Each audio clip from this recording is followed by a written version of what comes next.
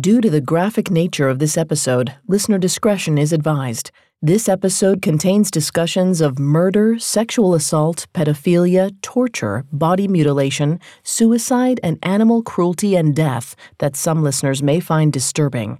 Extreme caution is advised for listeners under 13.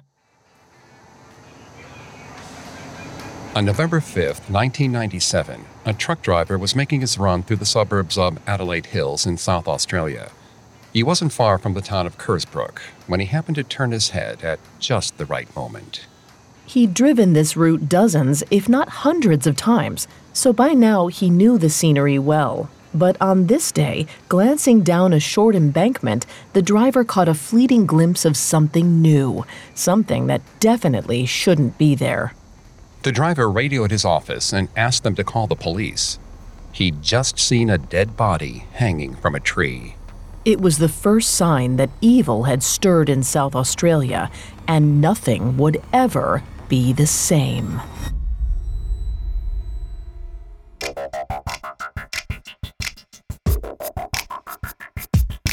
Hi, I'm Greg Polson. This is Serial Killers, a Spotify original from Parcast.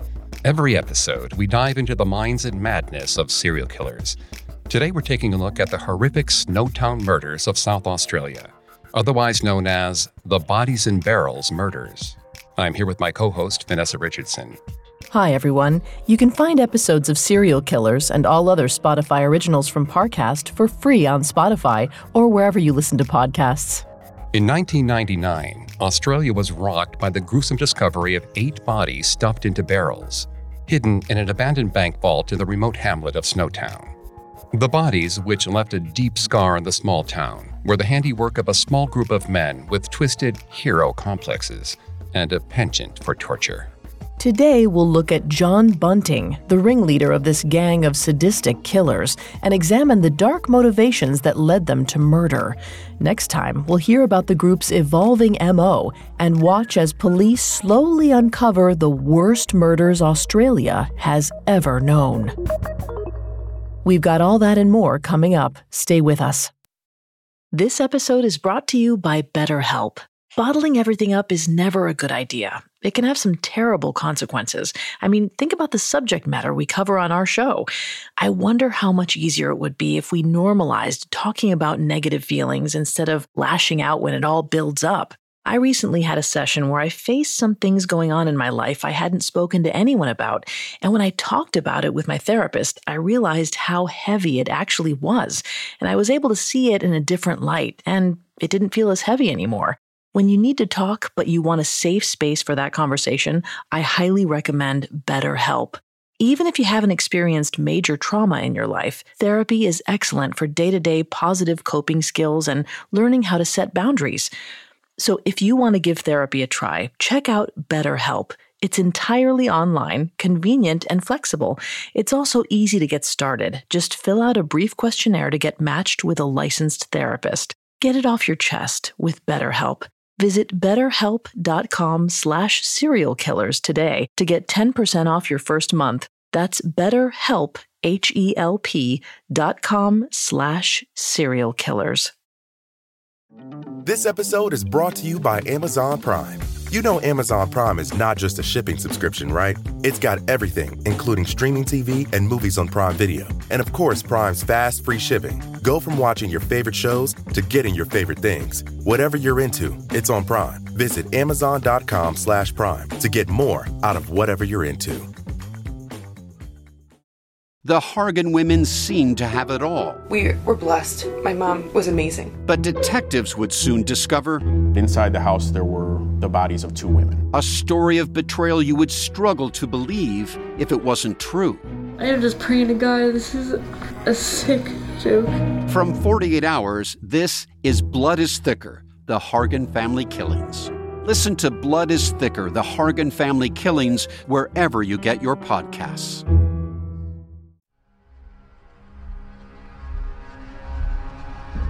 To many of us, it seems natural to aspire for more, to reach for the things we didn't have growing up. The desire to prove yourself greater than the sum of your parts seems instinctual, a vital piece of humanity's evolution. Then again, some people are content right where they are. They want nothing beyond the world they've always known, except perhaps to rule it. John Bunting was born into a life few would envy. Growing up in the inner-city suburb of Inala in Brisbane, Bunting lived in an environment of high crime and unemployment rates. The working-class suburb near Australia's east coast was largely made up of public housing and was home to many immigrant families. Though Bunting's 1960s childhood wasn't the kind dreams are made of, he was an only child, so his parents were able to devote what they had to their son's happiness. That said, no parent can protect their child from everything life throws at them.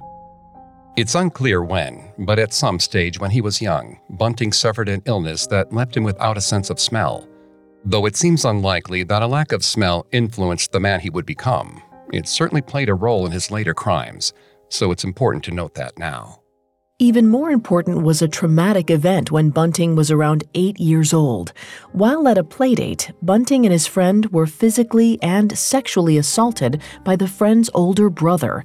According to Bunting, the attack lasted some time and only ended when the boy's father came home. As far as we can tell, Bunting didn't tell his parents about the attack at the time, and the older brother in question died in a motorcycle accident soon after.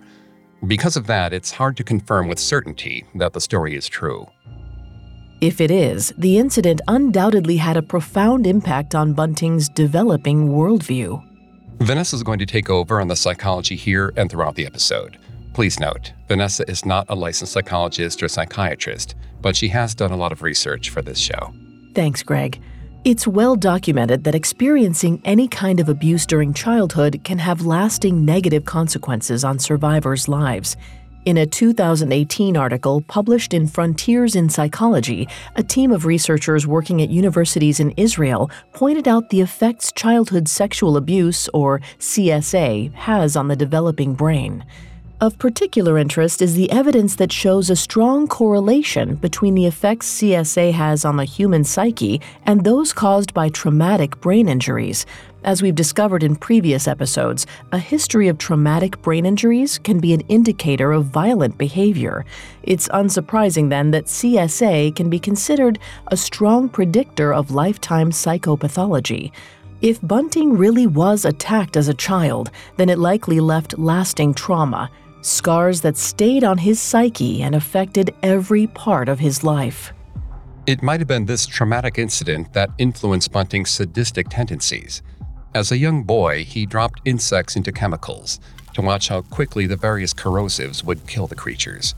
He delighted in watching the bodies dissolve before his very eyes.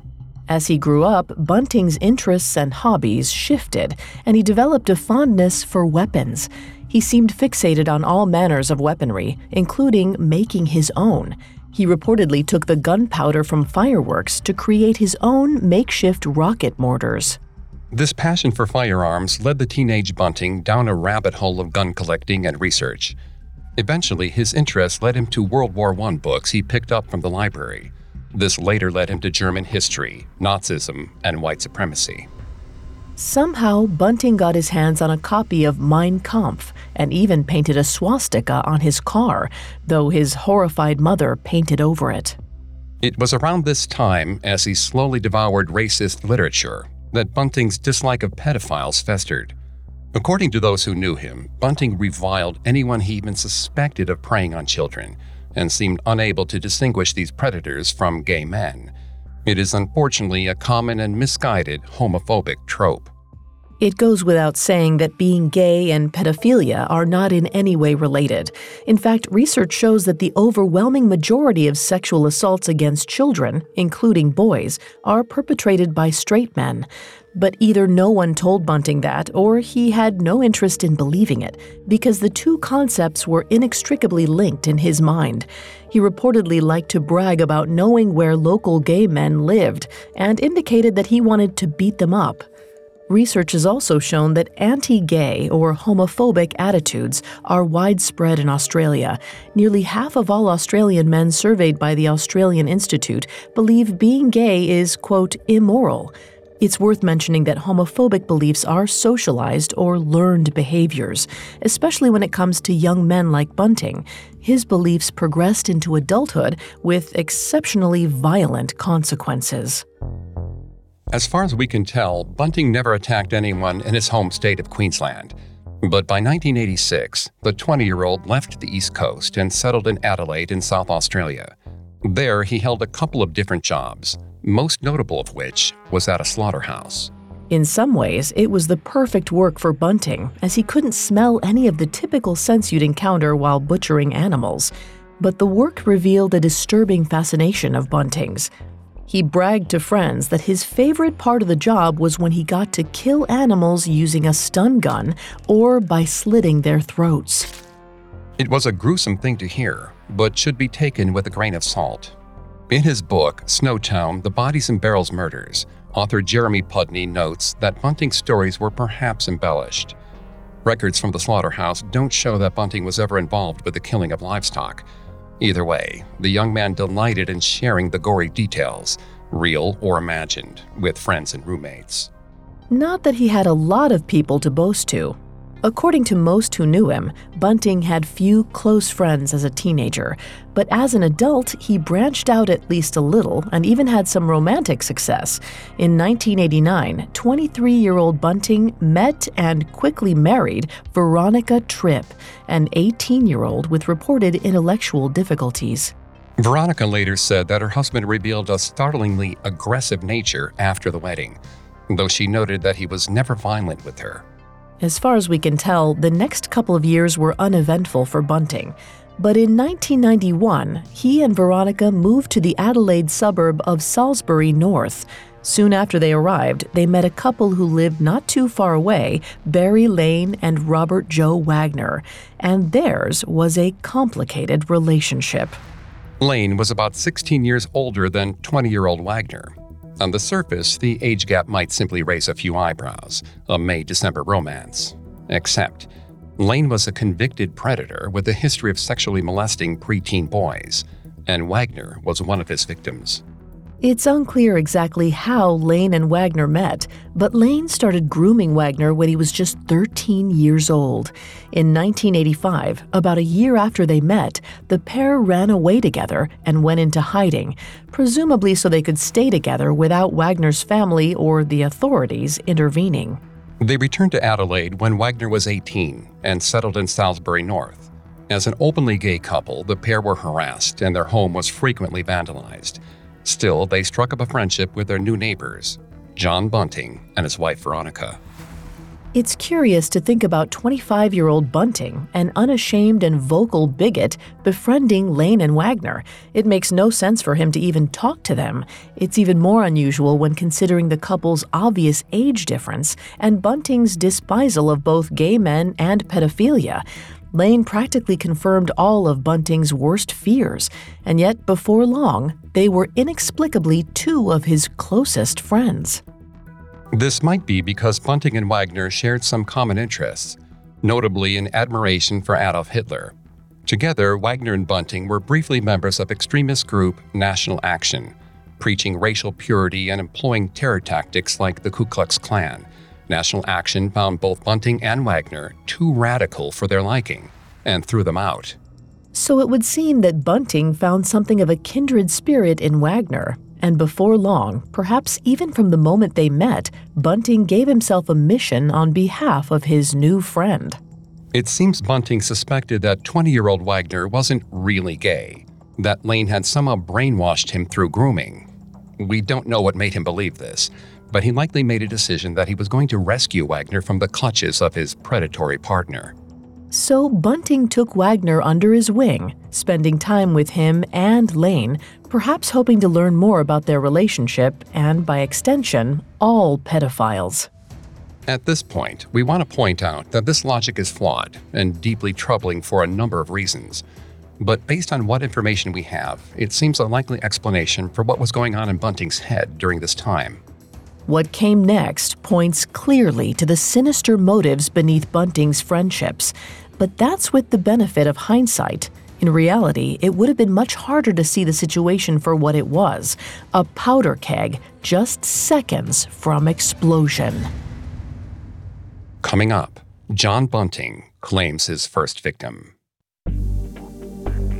You discover their practices, seek their advice, and let yourself become more vulnerable than ever before. They have the ability to heal what doctors can't, or so they say. Listeners, be sure to check out the special 4-part series on miracle healers, airing right now on Cults. Meet figures from around the world who claimed powers and pushed remedies, but harbored more sinister intentions. You don't want to miss it. And if you're looking for more episodes on the most radical and deadly people in history, tune into Cults every Tuesday as we explore the background and psychology behind the world's most manipulative and mysterious groups. From Jim Jones and the People's Temple to Charles Manson and the Manson family, to Keith Raniere and NXIVM, you'll uncover the unscrupulous methods used to turn bright-eyed recruits into die-hard believers. Follow the Spotify original from Parcast, Cults, free on Spotify, or wherever you get your podcasts. This episode is brought to you by Amazon Prime. You know Amazon Prime is not just a shipping subscription, right? It's got everything, including streaming TV and movies on Prime Video. And of course, Prime's fast, free shipping. Go from watching your favorite shows to getting your favorite things. Whatever you're into, it's on Prime. Visit Amazon.com/Prime to get more out of whatever you're into. Now back to the story. By 1991, 25-year-old John Bunting had settled in the lower-income suburb of Salisbury North in South Australia. He surrounded himself with like-minded people who were only too willing to listen to his rants about pedophiles and gay men, both of whom he hated.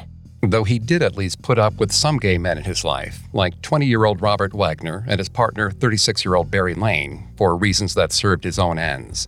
We'll come back to what those might have been a little later. But for now, Bunting was biding his time. Still, his friendship with Wagner and Lane brought him into contact with more young gay men than the lifelong homophobe and all-around bigot was comfortable with. His grudging tolerance only extended so far. Wagner and Lane served their different purposes in Bunting's life, but 18-year-old Clinton Tresize was another story entirely. Like his friends Wagner and Lane, Clinton was openly gay and, even in the early 1990s, seemed unafraid of broadcasting his identity. People around Salisbury North knew Clinton best for his bright red and purple trousers. Bunting called Clinton Happy Pants. Coming from a friend, the nickname might sound endearing, but the phrase fell from Bunting's mouth like vinegar. Aside from Wagner and Lane, Clinton had few friends and didn't speak with his family often.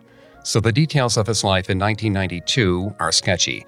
We can assume that Bunting knew Clinton at least peripherally because they both spent time at Wagner and Lane's home. The timing of what happened after Bunting and Clinton met is a little fuzzy, but we do know that sometime in August of 1992, Bunting had had enough of Happy Pants. It's not clear if Clinton did something to draw his fury, but Bunting decided that it was time for the teenager to die. Perhaps Bunting was better than he sounds at hiding his disdain for Clinton, because when he invited Clinton to come over and hang out one day, the teenager accepted. What the pair talked about while alone is anyone's guess, but eventually, Bunting was ready to take out a life's worth of hatred on one young man. There, in the living room, he beat Clinton to death with some kind of tool, likely a shovel.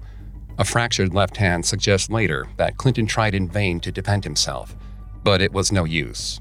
So brutal were the blows that the back of Clinton's skull was caved in. When it was over, Bunting was left with a bloody, dead body on his living room floor, and he knew he had to get rid of it. So he wrapped Clinton in garbage bags, then called Wagner and Lane to ask for help. If Bunting's friends were surprised or afraid when they heard he needed help burying a body, we don't know. But we're certain that the couple agreed to lend a hand. Lane even offered his station wagon to the operation, helping Bunting and Wagner load Clinton's body into the back. Together, the trio drove out of Adelaide, eventually pulling into an empty stretch of farming land about 30 miles north of the city. There, they dug a shallow grave for Clinton, covered him with a few inches of soil, and returned to Salisbury North. Though he'd helped his so-called friend, Barry Lane was reportedly shaken by the incident. A few days later, he went to visit Bunting's wife, Veronica, and told her the whole story.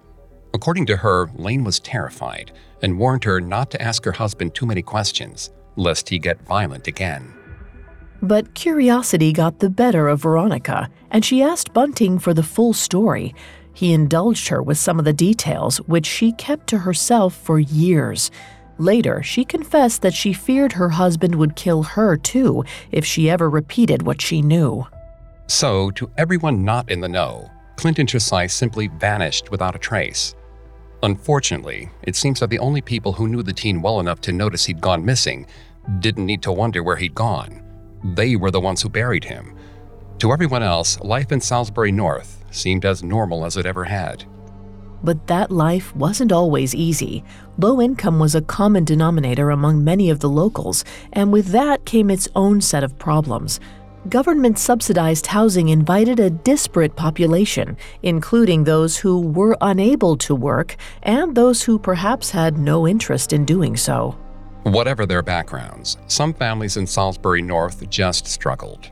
And in 1993, Elizabeth Harvey and her sons were one such family. The 40-year-old single mother was abused as a child. As an adult, she had an addiction to both slot machines and shopping. This combination of factors made it apparent to those around her that Elizabeth could use a hand. Luckily, a kindly neighbor named Jeffrey Payne offered to spend time with her young sons. What Elizabeth didn't know was that Payne was a convicted pedophile. So, from November of 1993 to January of 1994, Payne sexually abused and raped her sons, including 13-year-old Jamie Plasakis, on a regular basis. To ensure their silence, Payne told the boys he would kill their mother if they ever told her what happened, and it seems they believed him. None of them said a thing. Still, word got out. Payne had a reputation after all. Another concerned neighbor decided to warn Elizabeth about what was happening to her children. Barry Lane, himself a convicted pedophile, knocked on her door to share the shocking news. Though she had difficulty managing other parts of her life, Elizabeth was a fierce mother. In short order, she had Payne arrested, effectively ending the abuse. But the punishment came too late to help Elizabeth's sons. In particular, Jamie was changed by the traumatic ordeal. According to author Jeremy Pudney, the 14-year-old showered obsessively, sometimes scrubbing himself until his skin bled. As far as we know, Jamie was never formally diagnosed with post-traumatic stress disorder. That said, his behavior following the abuse suggests that he might have experienced it all the same. According to a 2005 article published in the American Journal of Psychiatry, PTSD is a core manifestation of sexual abuse trauma. PTSD might explain some of the odd behaviors Jamie exhibited in the aftermath of the abuse, as well as the coping mechanisms he turned to. At a young age, he started self-medicating with drugs and alcohol. Before long, he was a heavy user of both. But as bleak as things looked just then, they were only about to get worse. At some time in 1994, 28-year-old John Bunting heard about what happened to Elizabeth's boys. Barry Lane had told him all about it. Lane's intentions are unclear, but perhaps he was trying to prove that, despite his past, he was one of the good guys. But Bunting disagreed. He appeared on Elizabeth's doorstep to warn her that Lane was also a pedophile and that she needed to keep her family away from him. Bunting might have felt that Elizabeth alone wasn't capable of taking care of her brood, so he took it upon himself to act as their protector, and perhaps something more. By the end of 1994, Bunting and Elizabeth were in a romantic relationship. His marriage to Veronica was all but dead, so he spent more and more time with his new mistress and her sons. And at least one person was delighted by this development, Jamie. Jamie had perhaps longed for a strong, protective presence in his life for some time. You see, his own father, Spiros Vlasakis, had also reportedly sexually abused Jamie and his half-brother Troy for years. It's unclear if Elizabeth knew about the abuse, but it ended when Spiros died suddenly of a heart attack. Unfortunately, his father wasn't Jamie's only abusive family member. Troy allegedly preyed on his younger brother for a time as well, though it's unclear exactly when or for how long. So by the time Bunting showed up, Jamie had experienced chronic abuse from multiple men. So it's hardly surprising then that Jamie looked up to Bunting. With his outspoken, violent hatred of pedophiles and gay men, Bunting might have seemed like a kind of champion to the impressionable teen, and Bunting saw just how impressionable, how moldable young Jamie was.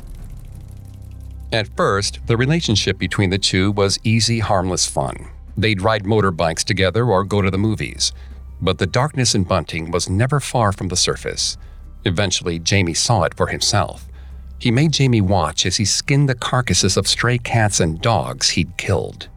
Once, Jamie and Bunting trapped a dog in the backyard and handed Jamie a gun. He told the teen to shoot the cornered animal in the head.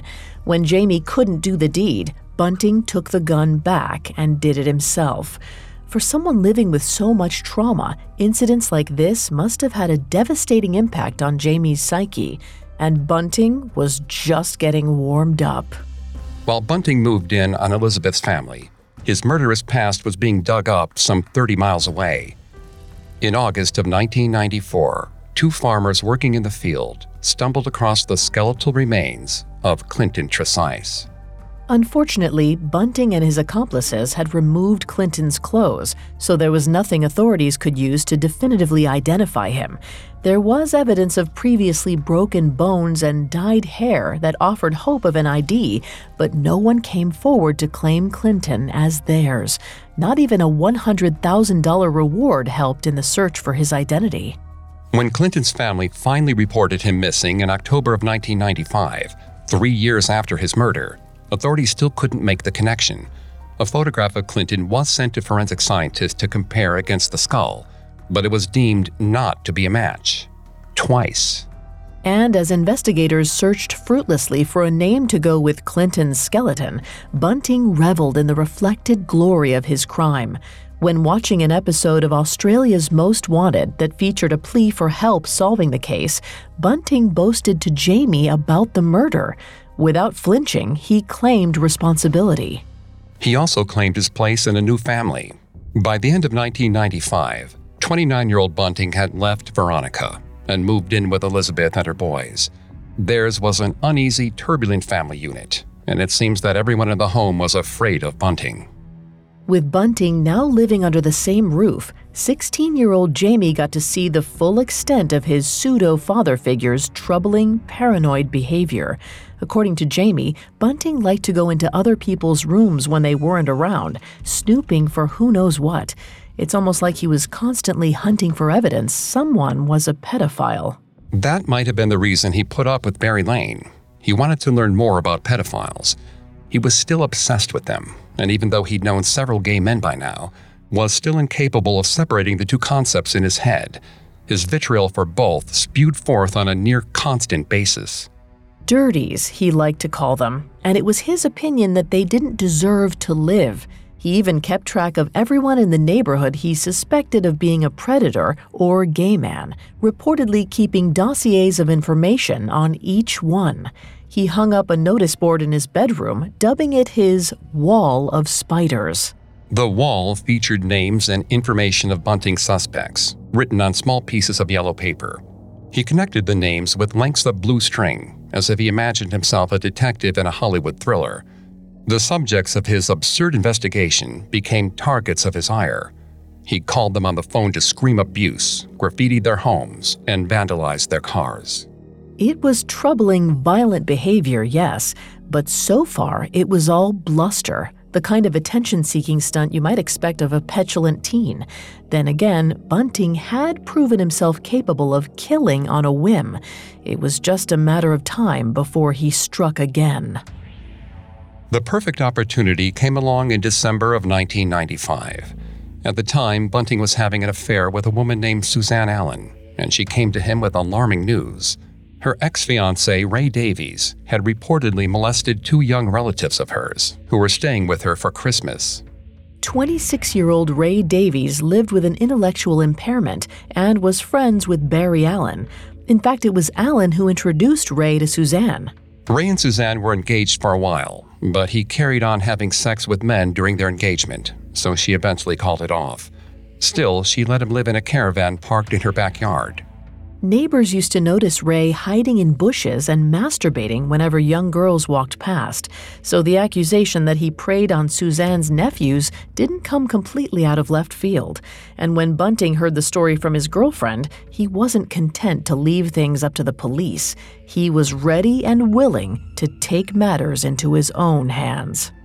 By this time, Bunting's friendship with 26-year-old Robert Wagner had deepened, and he was ready to include him in Ray's punishment. Nicknamed Lurch by his colleagues on the volunteer fire brigade, Wagner was hulking, tattooed, intimidating. The perfect muscle. Together, he and Bunting abducted Ray, handcuffed him, and loaded him into the back of Wagner's car. The men drove Ray several hours away and brought him into a house where they beat him with a metal pole. When they'd had their fill, they bundled their bloody victim back into the car and drove back to Adelaide. But instead of bringing him to Suzanne or the police, they took Ray straight to Elizabeth Harvey. The men presented Ray to Elizabeth as a twisted gift before beating him again. From the next room, Elizabeth heard them screaming abuse at the handcuffed stranger. Then they summoned her to join them. With Wagner, Elizabeth picked up jumper cables and wrapped them around Ray's neck. Then they squeezed the life from him while Bunting watched with glee. When it was done, Ray's lifeless body lay before them. Bunting leaned in to ask Elizabeth a question. Do you like your present? Coming up, Bunting and his murderous gang settle into a terrifying pattern. This episode is brought to you by Rakuten. Are you ready to shop? Rakuten's Big Give Week is back. Get 15% cash back at hundreds of stores, including Headliners, Ulta, Ray-Ban, and Canon. Rakuten is how in-the-know shoppers get the best savings. They shop the brands they love and earn cash back on top of deals during Big Give Week, May 6th to May 13th. The cashback rates are even bigger. I'll be shopping for Adidas and Fenty. You can save on everything you need for summer, like clothing, outdoor gear, and travel. Join today for free and get an extra 10% cashback boost. That's an extra 10% cashback on top of Big Give Week's 15% cashback. You won't see higher cashback rates than these. Go to Rakuten.com or download the Rakuten app. Rakuten. Shoppers get it. Now back to the story. In the final days of 1995, 29-year-old John Bunting and his friend, 26-year-old Robert Wagner, abducted and murdered suspected pedophile Ray Davies, with a little help from Bunting's live-in girlfriend, Elizabeth Harvey. Now they needed to get rid of the body.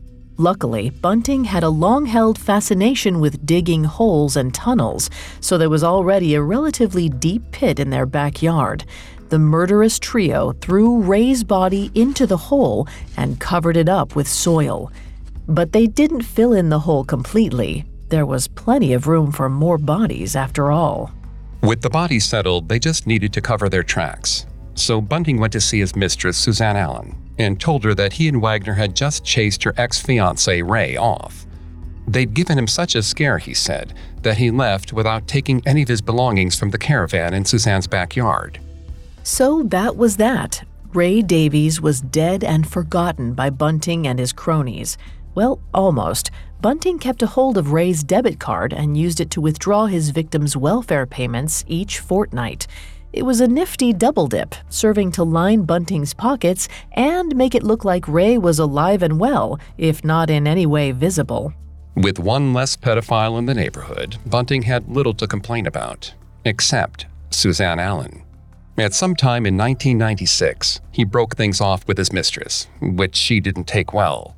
The heartbroken woman wrote obsessive love letters to her roughneck Romeo, but it was in vain. Desperate, she took to driving past his house, perhaps hoping he would see her and rush into her arms. But Bunting wasn't lovesick. He was just tired of Suzanne and over her not-so-subtle drive-bys. Luckily for him, he was soon to be free of her entirely. The details of exactly what happened to Suzanne are murky at best, so things have to be taken with a grain of salt. However, we know that in November of 1996, neighbors noticed that Suzanne was missing and decided to keep a careful eye on her home. In December, one of those neighbors called police to tell them that John Bunting and Robert Wagner were removing furniture from Suzanne's house, with no sign of her at all. When police arrived, Bunting flashed the front door key and explained that they were simply helping Suzanne move to a new place. Convinced, the officers went on their way. Of course, Bunting's story was a complete fabrication. Suzanne was already dead, though exactly how that happened is less certain. Bunting later claimed that Suzanne died of natural causes, and he found her body alone in her house when he broke in one day. Given what we know about Bunting, it's difficult to believe that explanation. What came next, however? With Wagner by his side, Bunting moved Suzanne's body to her bathtub and dismembered her. At one stage, Wagner allegedly held Suzanne's head out to Bunting and tried to make him kiss it. To them, death was a game. When their work was done, the two men bundled the pieces into garbage bags and tossed them into the still open hole in Bunting's backyard. Then, with the pit considerably fuller, they covered the dirt with cement. In time, a rainwater tank was placed on the cement, the perfect cover. But even if Bunting and Wagner were done with Suzanne, her story wasn't over yet. On December 10, 1996, Suzanne's brother reported her missing. An investigation was opened. Then in February, police noticed that Suzanne was making regular withdrawals from her bank account. Doing their due diligence, detectives reached out to Suzanne's last known boyfriend, John Bunting. By this time, Bunting had redirected Suzanne's mail to his address, making it look like she lived with him. So his claims that he'd seen her recently weren't hard to believe. Authorities also took his word when he said that Suzanne wanted nothing to do with her family anymore. With little else to go on, the case fizzled out, and police lost touch with Suzanne's brother, so there was no one to follow things up. Once again, John Bunting and Robert Wagner had gotten away with it. That wasn't the only thing Wagner had to celebrate. By this time, Wagner was engaged. He'd left his childhood abuser, Barry Lane, and declared he wasn't gay after all. In fact, he'd grown more like Bunting than ever, enthusiastically espousing violent, hateful rhetoric about gay people, people of color, and pedophiles. With such a winning personality, it's hardly surprising that Wagner attracted a woman willing to marry him. His fiancée, who we'll call Nancy, was a mother of 3. She also just happened to be friends with a young man named Michael Gardner, and to Wagner's chagrin, Michael was openly gay. But if the 19-year-old sensed any hostility from Wagner, he didn't let it affect his friendship with Nancy. He often came to visit and was always happy to babysit her kids when she needed a hand. One day, Wagner walked into a room where Michael was playing with Nancy's children and saw him reach out and put a hand over the eldest boy's mouth. This apparently triggered traumatic memories for Wagner. You see, like Bunting and like Jamie, he'd reportedly been abused by a family friend as a young boy, and his abuser had placed his hand over Wagner's mouth to stifle his cries. So now, seeing a man do that to another child made him see red. He decided to retaliate against Michael. At the time, Michael was house-sitting for his friend Nicole, so Bunting and Wagner knew that he'd be alone. Perfect for an ambush. It was the middle of September 1997 when they abducted Michael and brought him to a home in the town of Murray Bridge, about 60 miles away. There, they subjected him to brutal, sustained beatings and torture. When they tired of this, they took the teenager into the garage and slipped a makeshift noose around his neck. Then they rigged it so tightly to an exposed beam, Michael had to remain standing to stay alive. With the rope around his neck, they held a phone to Michael's ear and made him call a friend. On their orders, Michael told this friend he was going to move up north for a while. When the friend asked for more details, the line went dead. Then, their tracks sufficiently covered, Bunting and Wagner stood there and watched their exhausted, abused victim sway on his feet, unable to stay up forever. Eventually, Michael's strength faded, and their twisted game was over. After that, Bunting and Wagner returned to Nicole's house to go through Michael's things.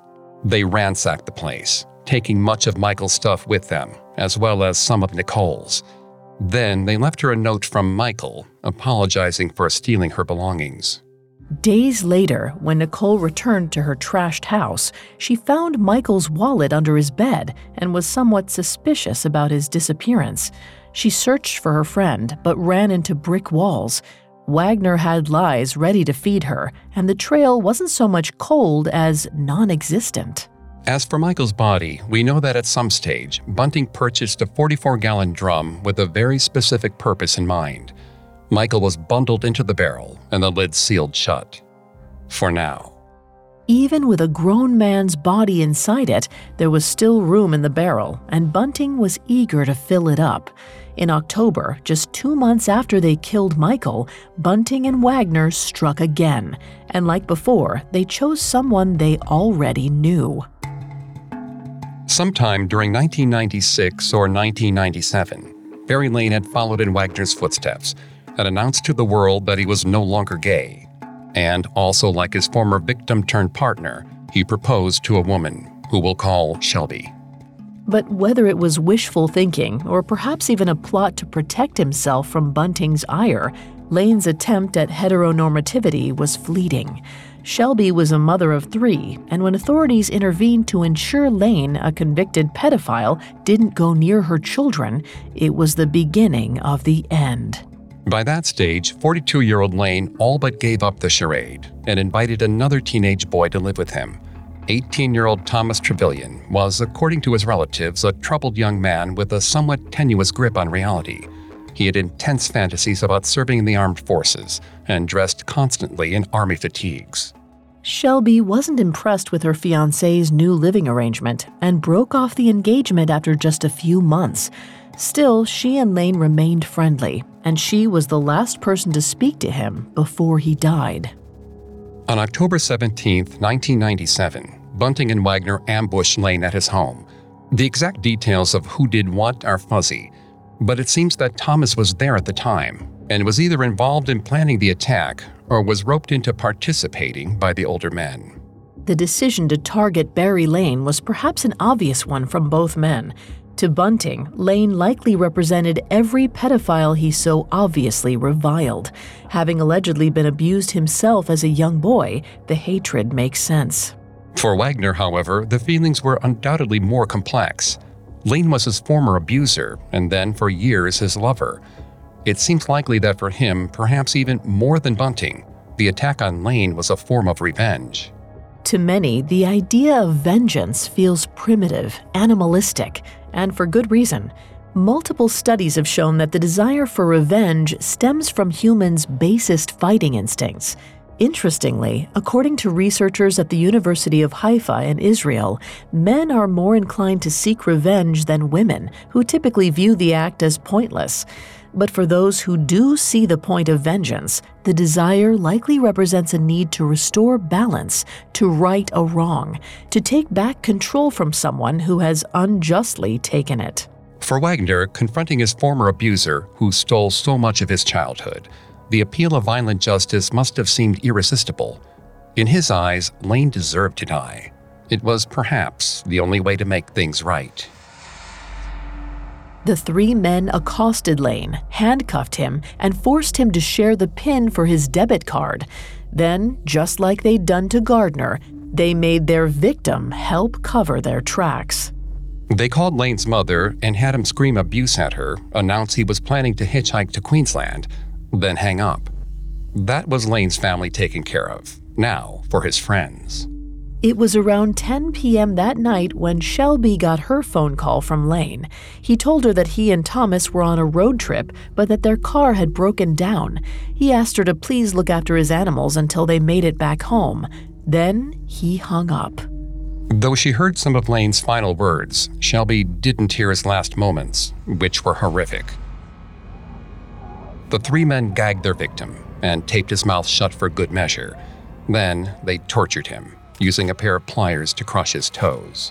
Eventually, the men grew weary of Lane's muffled screams and strangled him to death. When he was finally dead, they wrapped his body in garbage bags and left him on the floor of his own home. A few days later, the men returned to Lane's house to finish cleaning up. They bundled the body into the trunk of a car, then killed Lane's cats and dogs. Once those loose ends were tied up, they took the body elsewhere and placed it inside yet another large plastic drum. According to Thomas, Bunting and Wagner were apparently debating whether to bury the drum or sink it in the ocean. At least that's what Thomas told his cousin Lenore later that month. But Thomas used to tell Lenore fantastical stories all the time, so when he spun this particular yarn for her, she thought nothing of it. Though she did note the details in her diary that night. It was an engrossing tale after all. Lenore also noted that Thomas seemed terrified of Bunting and Wagner. He feared they would come after him next. Unfortunately, going to the police with those kinds of concerns wasn't an option many people in Salisbury North would have considered. And with Thomas's history of mental health troubles, it seems no one took his concerns seriously anyway. They should have. On November 5th, 1997, just 5 days after Thomas told his cousin about what he'd done, a truck driver noticed a body hanging from a tree by the side of the road. When police pulled Thomas Trevelyan down, they found a few dollars in his pocket. Perhaps they thought it was sad that this young man had felt so despondent that he couldn't even bring himself to spend his money before he took his own life. Maybe they felt sorry that he didn't have anyone to turn to when things got rough. They ruled the death suicide, undoubtedly. They were wrong. It was murder, and it wouldn't be the last.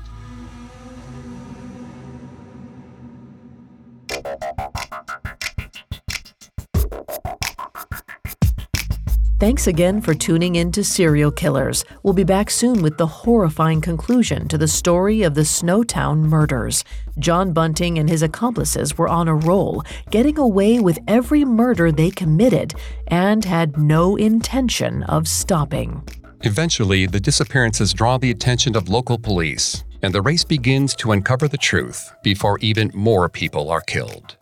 For more information on the Snowtown Murders, among the many sources we used, we found Snowtown, The Bodies in Barrels Murders by Jeremy Pudney, extremely helpful to our research. You can find all episodes of Serial Killers and all other Spotify originals from Parcast for free on Spotify. We'll see you next time. Have a killer week. Serial Killers is a Spotify original from Parcast. Executive producers include Max and Ron Cutler. Sound design by Scott Stronach, with production assistance by Ron Shapiro, Carly Madden, and Bruce Kitovich. This episode of Serial Killers was written by Joel Callan, with writing assistance by Abigail Cannon, fact-checking by Haley Milliken, and research by Brian Petrus and Chelsea Wood. Serial Killers stars Greg Polson and Vanessa Richardson.